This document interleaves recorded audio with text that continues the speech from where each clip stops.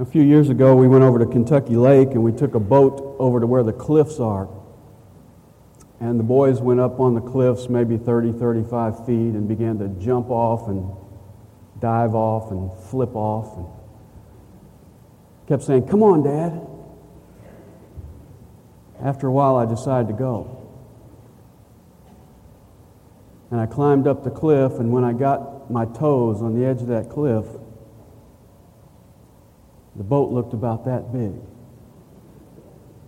Now, jumping off that cliff didn't look so bad from the boat, but it looked really bad from up there.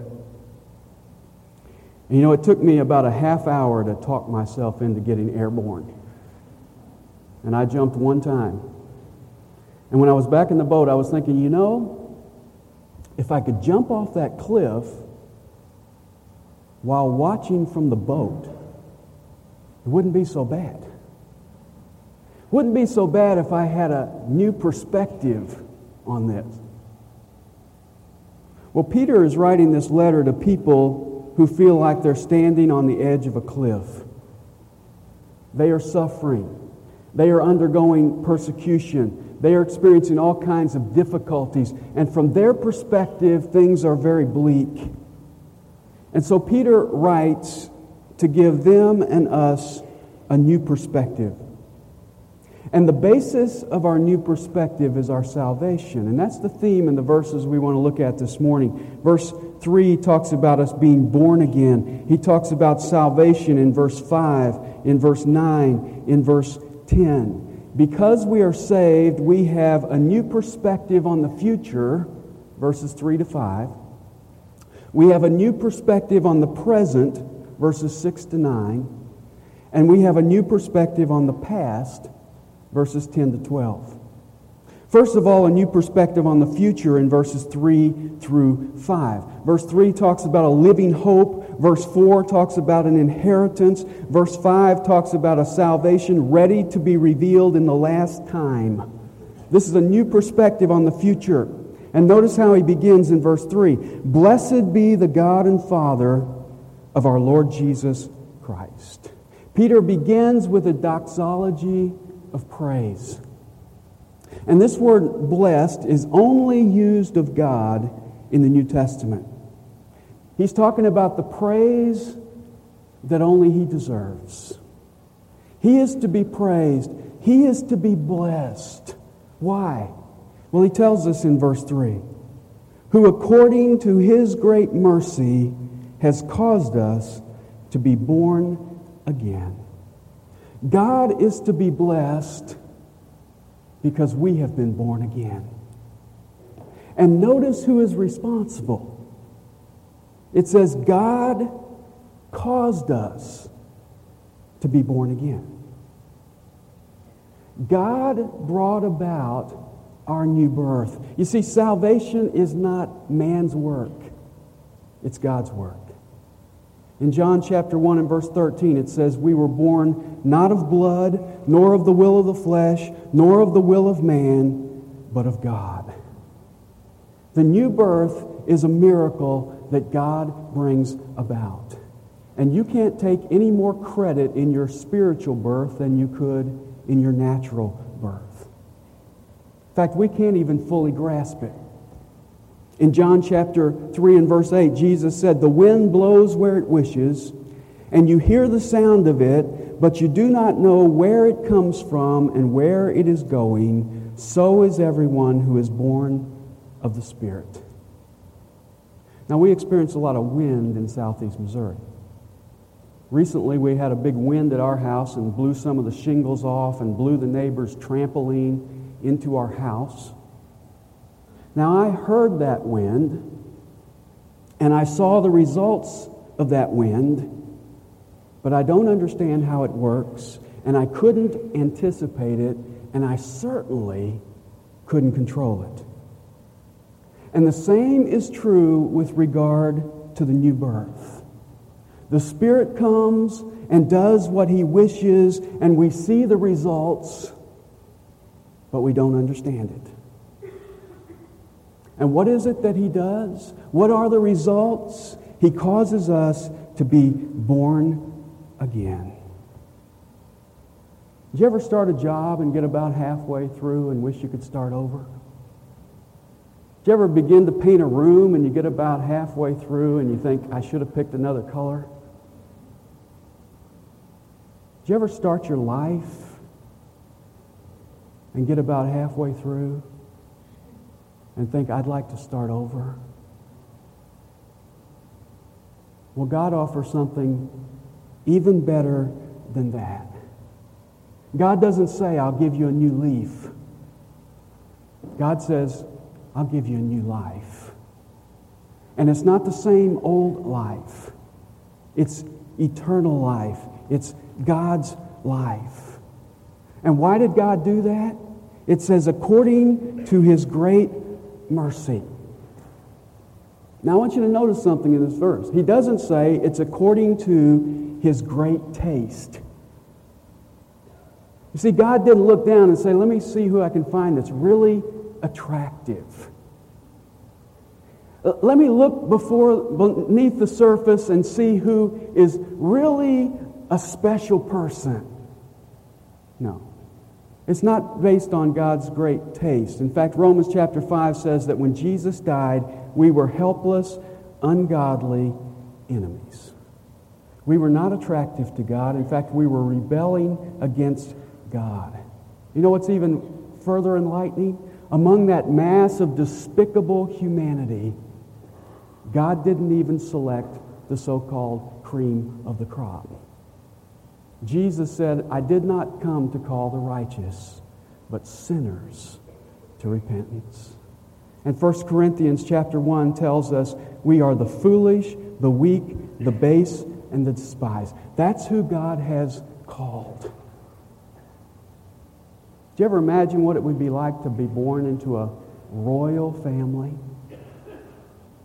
All the perks, all the privileges. Well, you are born into the royal of all royal families. The Creator of the universe has chosen you and caused you to be born again into His family. And the only reason is because of His great mercy. And that's why we bless Him. And that's why we have a new perspective on the future. He says in verse 3, we have been born again to a living hope. As we, as Christians, look at the future, we have hope. Now, when the Bible talks about hope, it's not talking about a wishy, iffy, cross my fingers kind of hope. You probably heard the ancient story about the king who sentenced a man to death, and the man begged for a reprieve, and he said, if you'll give me 1 year of life, I'll teach your horse how to fly. And so the king agreed. And the man began working with the king's horse to teach it to fly. And people were very curious about this, and so they came by and they began to ask the man, why did you decide to do that? And he said, well, at least I've got a year. And in the course of that year, the king may die, this horse may die, I may die, or who knows, this horse just might fly. Now that's pretty thin hope. But that's not the kind of hope that Peter is talking about here. The word hope in Scripture means a confident expectation. And it's something that only believers have. In fact, Ephesians chapter 2 and verse 12 says unbelievers don't have any hope. Unbelievers have no confidence in the future. They have no promises about tomorrow. And some are honest enough to admit it. Bugs Bunny said, don't take life too seriously. You'll never get out alive. Ashley Brilliant said, my life has a superb cast, but I can't figure out the plot. Woody Allen said, more than at any other time in history, mankind faces a crossroads. One path leads to despair and utter hopelessness. The other leads to total distinction. Let us pray that we choose correctly. Lily Tomlin said, I can handle reality in small doses, But as a lifestyle, it's much too confining. Why? Because the reality is there's no hope. And by the way, apart from Christ, that is the logical philosophy. In 1 Corinthians chapter 15 and verse 32, Paul said, if we don't have the hope of rising from the dead, then let's eat, drink, and be merry, for tomorrow we die. But we do have hope. Proverbs 4:18 says, but the path of the righteous is like the light of dawn that shines brighter and brighter until the full day. We have a hope that gets brighter and brighter every day. In fact, in our passage, Peter calls it a living hope. Now, why is it living? Look at the end of verse 3. To a living hope through the resurrection of Jesus Christ from the dead. We have a living hope because we have a living Savior. Our hope is just as alive as Jesus is. Now, Peter knew something about hope. When Peter first started following the Lord Jesus, he was anticipating an earthly kingdom. He thought Jesus was going to overthrow Rome and sit on a throne in Jerusalem. That's why the disciples were constantly arguing about who was going to be greatest in the kingdom. That's why when Jesus said, I'm going to die, what did Peter do? He took him apart and rebuked him. Because Peter was looking for an earthly kingdom. And then Christ was arrested. Peter denied him. Jesus was crucified and Jesus was buried. And Peter's hopes were dashed. His hopes went into the grave with Jesus. And for 3 days, Peter was hopeless. Until Christ rose from the dead. And after the resurrection, Peter got a living hope that totally eclipsed the previous hope that he had had. Now, was Peter's hope based on the fact that his life was going to be hunky-dory? No. In fact, after Jesus rose from the dead in John chapter 21, he came to Peter in verses 18 and 19, and he told Peter that Peter was going to die as a martyr. Now, how would you like to live your whole life knowing how you were going to die? And knowing that you were not going to die on your deathbed with your family gathered around, you were going to be taken and crucified, executed by cruel hands. Peter lived his life knowing that was his fate, and he lived with a living hope. How could he do that? Well, because his hope was no longer in a present earthly kingdom. His hope was, as he says in verse 4, to obtain an inheritance. Now, who gets an inheritance? Children do. And verse 3 says, we have been born again. So we are now the children of God, and we get an inheritance. Now, when I think of inheritance, I think of a closet full of 40 long suits.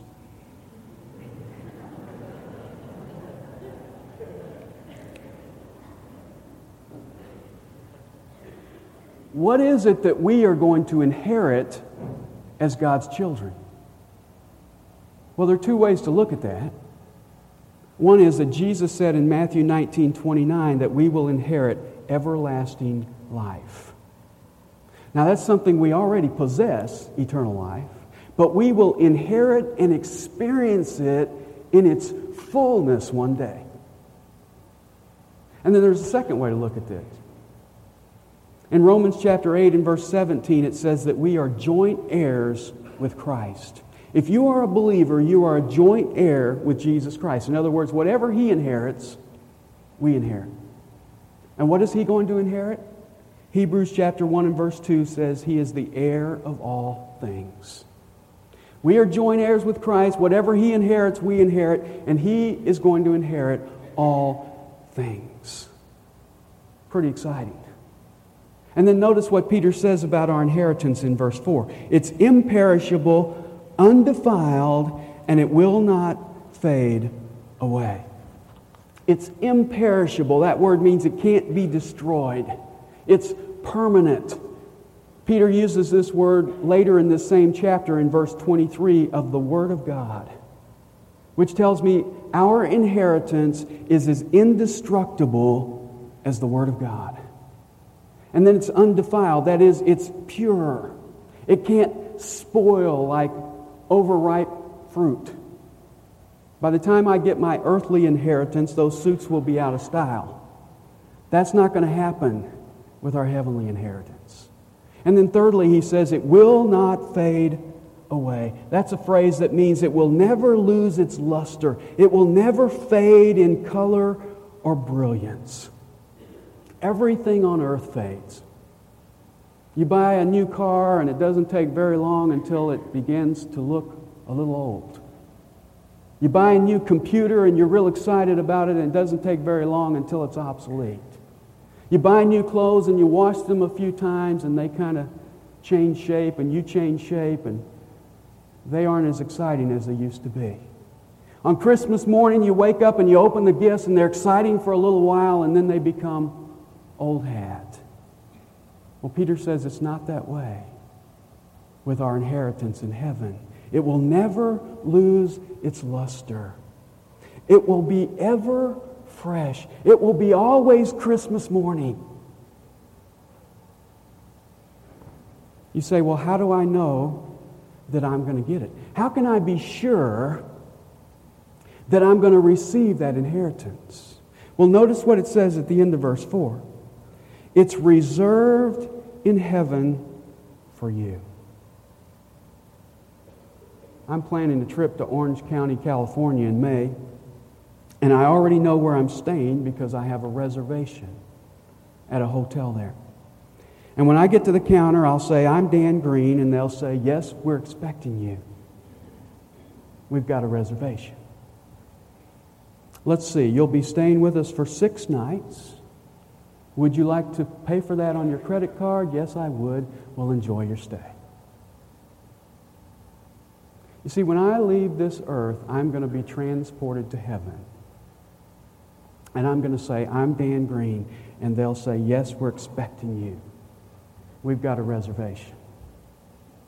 Let's see, you'll be staying with us forever. And we don't need your credit card because it's already paid in full. Enjoy eternity. You say, well, what if that hotel in California loses your reservation or happens to cancel your reservation? Well, that could happen because people make mistakes. But I like what it says in verse 4 because our inheritance is not reserved on earth. It's reserved where? In heaven. And there are no mistakes there. You see, I may lose my job, I may lose my house, I may lose my health, but there's one thing I will never lose, and that is my ticket to heaven. It's reserved there. And if that isn't enough, he goes on to say in verse 5, who are protected or kept by the power of God. Not only is our inheritance kept for us in heaven, but we are being kept on earth for it. And that word kept or protected is a military word. It means to place a garrison around, to guard. And what is it that is guarding me so that I'll get to my inheritance? It's the power of God. Now that phrase reminds me of something. It reminds me that not only can I not save myself, I cannot keep myself saved. God not only provides His power to make me a believer, He uses His power to keep me a believer. It's all God's power. And how does He guard us? How is His power manifest? Look at verse 5 again. You are protected by the power of God through faith. See, God doesn't have to send lightning bolts down from heaven to destroy your enemies. God manifests His power by working through you and me. He energizes the faith within us to keep us trusting Him. I have been walking with God for over 25 years. That amazes me to say that. And there's sometimes when I just stop and I sit down and I think, how did I ever get this far? And this verse has the answer. God is keeping me by His power. And how long are we kept? Look at verse 5 again. Who are kept by the power of God through faith for a salvation ready to be revealed in the last time. We are kept all the way up until our salvation is complete. Now in Scripture, salvation is talked about in three tenses. It's talked about in the past tense. We have been saved from the penalty of sin. It's talked about in the present tense. We are being saved from the power of sin. And it's talked about in the future sense. We will be saved from the very presence of sin. And Peter here is talking about that future tense aspect of salvation, when we get our glorified bodies, when we are totally free from sin, when we are present with the Lord. And so we have a new perspective on the future. We have a living hope in a living Savior who will bring us our inheritance and our complete salvation. And then secondly, we have a new perspective on the present in verses 6 to 9. Verse 6 says, "In this you greatly rejoice." In what? In the salvation he's been talking about in verses 3 to 5. In this you greatly rejoice. How else could we respond? Christians should be the most joyful people on earth. But notice, in this you greatly rejoice, even though now, for a little while, if necessary, you have been distressed by various trials. We are to rejoice even when we're going through trials.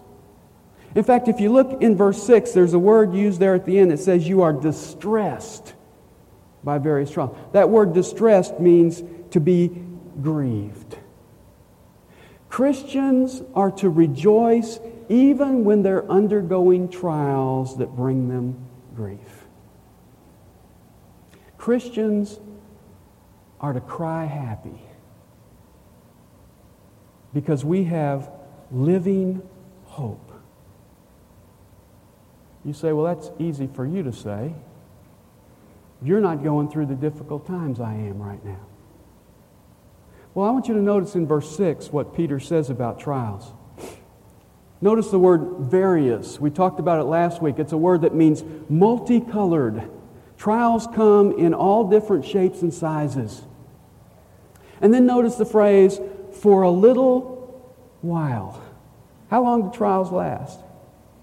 For a short time. In fact, even if you suffer through a trial for your whole lifetime, that's brief in contrast with eternity. And then notice another phrase in verse 6. It says, if necessary. God only allows trials in your life if they're necessary. Which tells me that trials are provided and allowed for a purpose. They're not accidents. You say, well, what's the purpose of a trial? Look at verse 7. That, or in order that, the proof of your faith being more precious than gold which is perishable, even though tested by fire, may be found to result in praise and glory and honor at the revelation of Jesus Christ. Trials test our faith. They test our faith to prove it genuine. They test our faith to purify us. And they test our faith to produce those things that glorify the Lord. And Peter gives us an illustration here. It's the illustration of a goldsmith. And in the first century, when they wanted to purify gold, they took that gold and they put it in a crucible and they put it over a fire. And as the gold melted, the gold was heavier, and so it went to the bottom of the crucible, and what rose to the top was dross, waste. And the goldsmith would wipe the top crust off of that and throw it away. And as a result of going into the fire, that gold was purified. And Peter says it's the same way with your faith. Your faith is like the gold. Trials are like the fire. When you go into the fiery trials, the dross ought to come to the top so that it can be removed so that you can become purified. And the way the goldsmith could tell if the gold was fully pure was when he could see his reflection in the gold. God allows trials when necessary in our life to purify us, and what He wants to see reflected in us is His image. So how should we look at present difficulties? We shouldn't say it's an accident. We shouldn't say I'm having bad luck. We shouldn't say everything's going against me. No, God is allowing those things in your life to purify you and glorify Him. And then what is it that proven faith produces? Well, first of all, it produces love. Notice verse 8. And though you have not seen Him, you love Him. We have never seen the Lord, but we love Him more than mother, father, brother, sister, wife, husband. That's an amazing thing. You know, for 20 years of my life, I didn't commit my life to Jesus Christ. And I watched my dad, and the one thing that was evident about my dad is that he loved the Lord. And that was always confusing to me. How could he love somebody who he couldn't see? And I didn't understand that until I committed my life to the Lord. And I realized that you can love someone you haven't seen, but you can't love someone you don't know. And how do we best get to know the Lord? Well, it's often through the trials of our lives. And then the second thing that proven faith produces is trust. Notice verse 8 again. And though you do not see Him now, but you believe in Him. Now, most people live by the adage, seeing is believing. That's especially true in Missouri. In fact, I've had people tell me if I could just see Him, I would believe. But you know, that's not really accurate, because when you read the Gospels, you'll find there were a lot of people who saw Jesus who didn't believe in Jesus. Seeing is not necessarily going to increase believing. In fact, seeing and believing are really polar opposites. 2 Corinthians 5:7 says we walk by faith, not by what? Not by sight. Hebrews chapter 11 and verse 1 describes faith as the conviction of things not seen. You see, sight doesn't increase faith. You know what increases faith? Trials. Trials purify, prove, develop my faith. Abraham had greater faith in the provision of God after he offered his son on Mount Moriah in Genesis 22.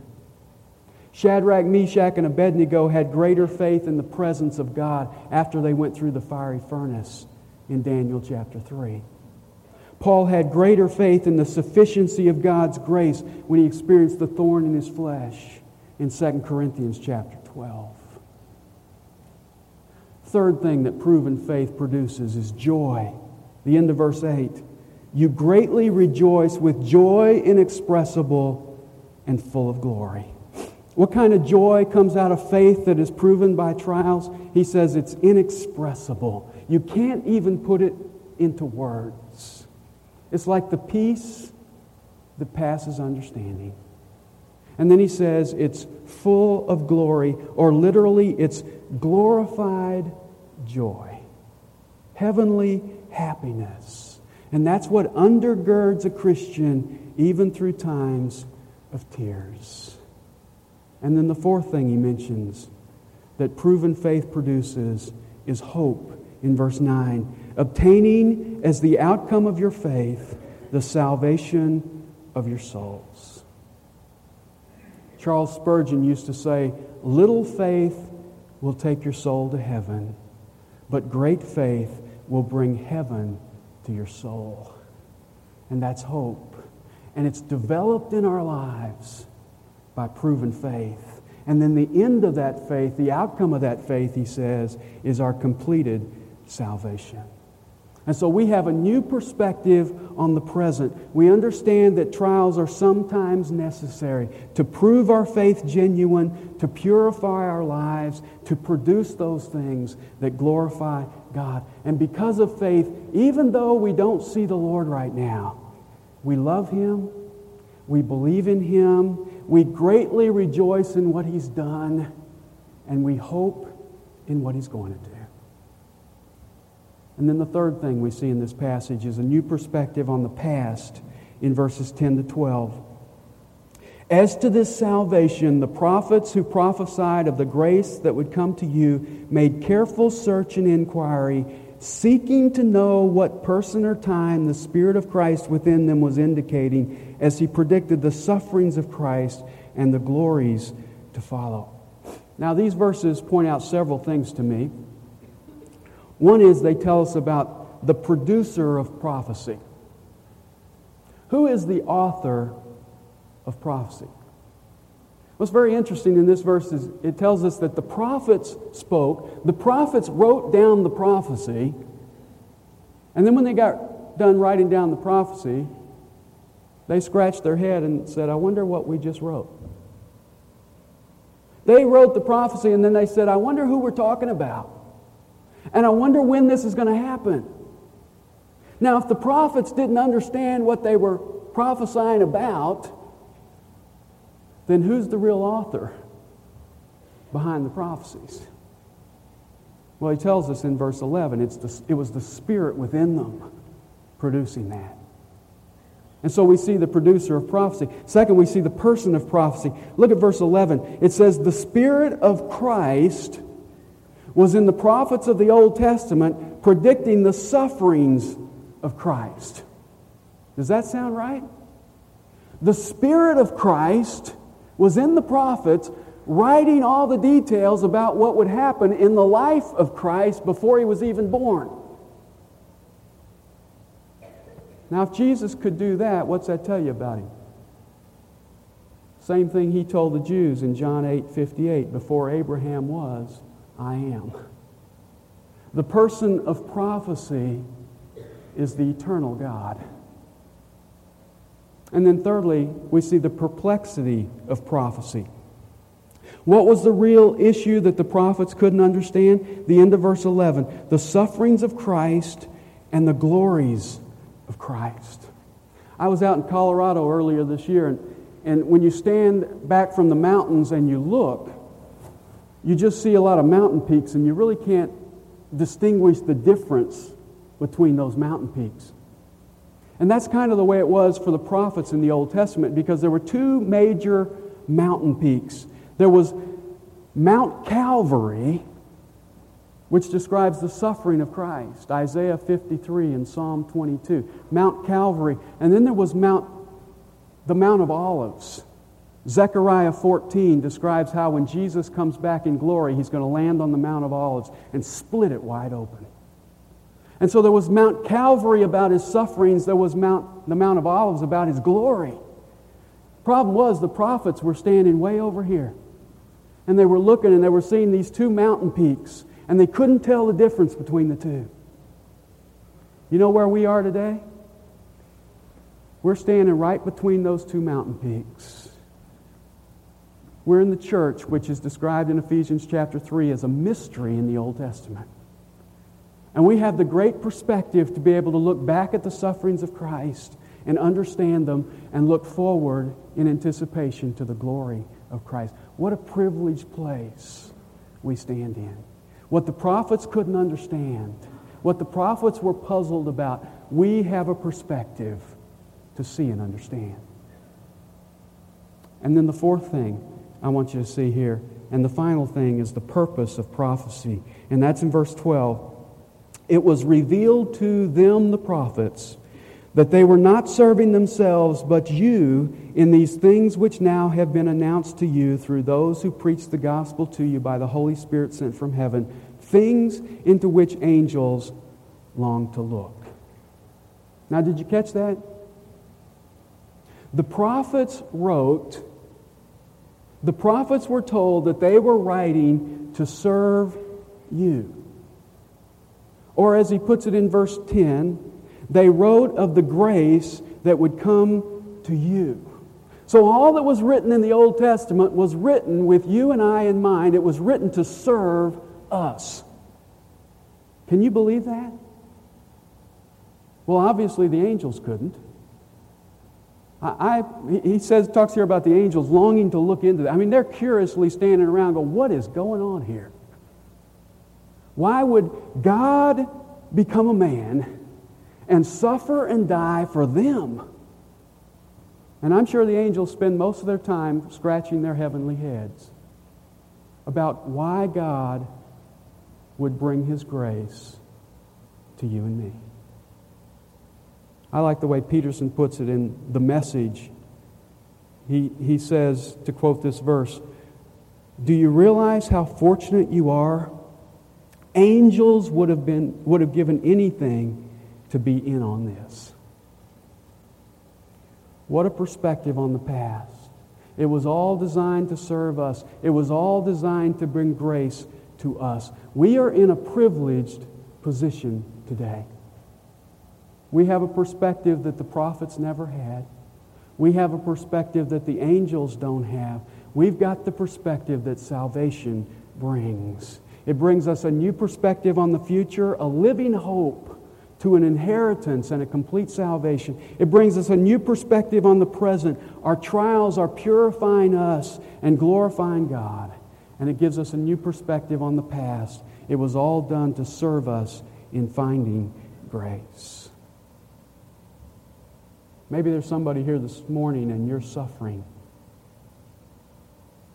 Maybe you feel like you're standing on the edge of a cliff. Peter says, come to understand your salvation and you'll get a new perspective. Maybe there's somebody here today and we've talked about hope, we've talked about the new birth, we've talked about salvation, and you realize that that's something you've never experienced. You're still outside of Christ. You still have to admit that you really have no hope.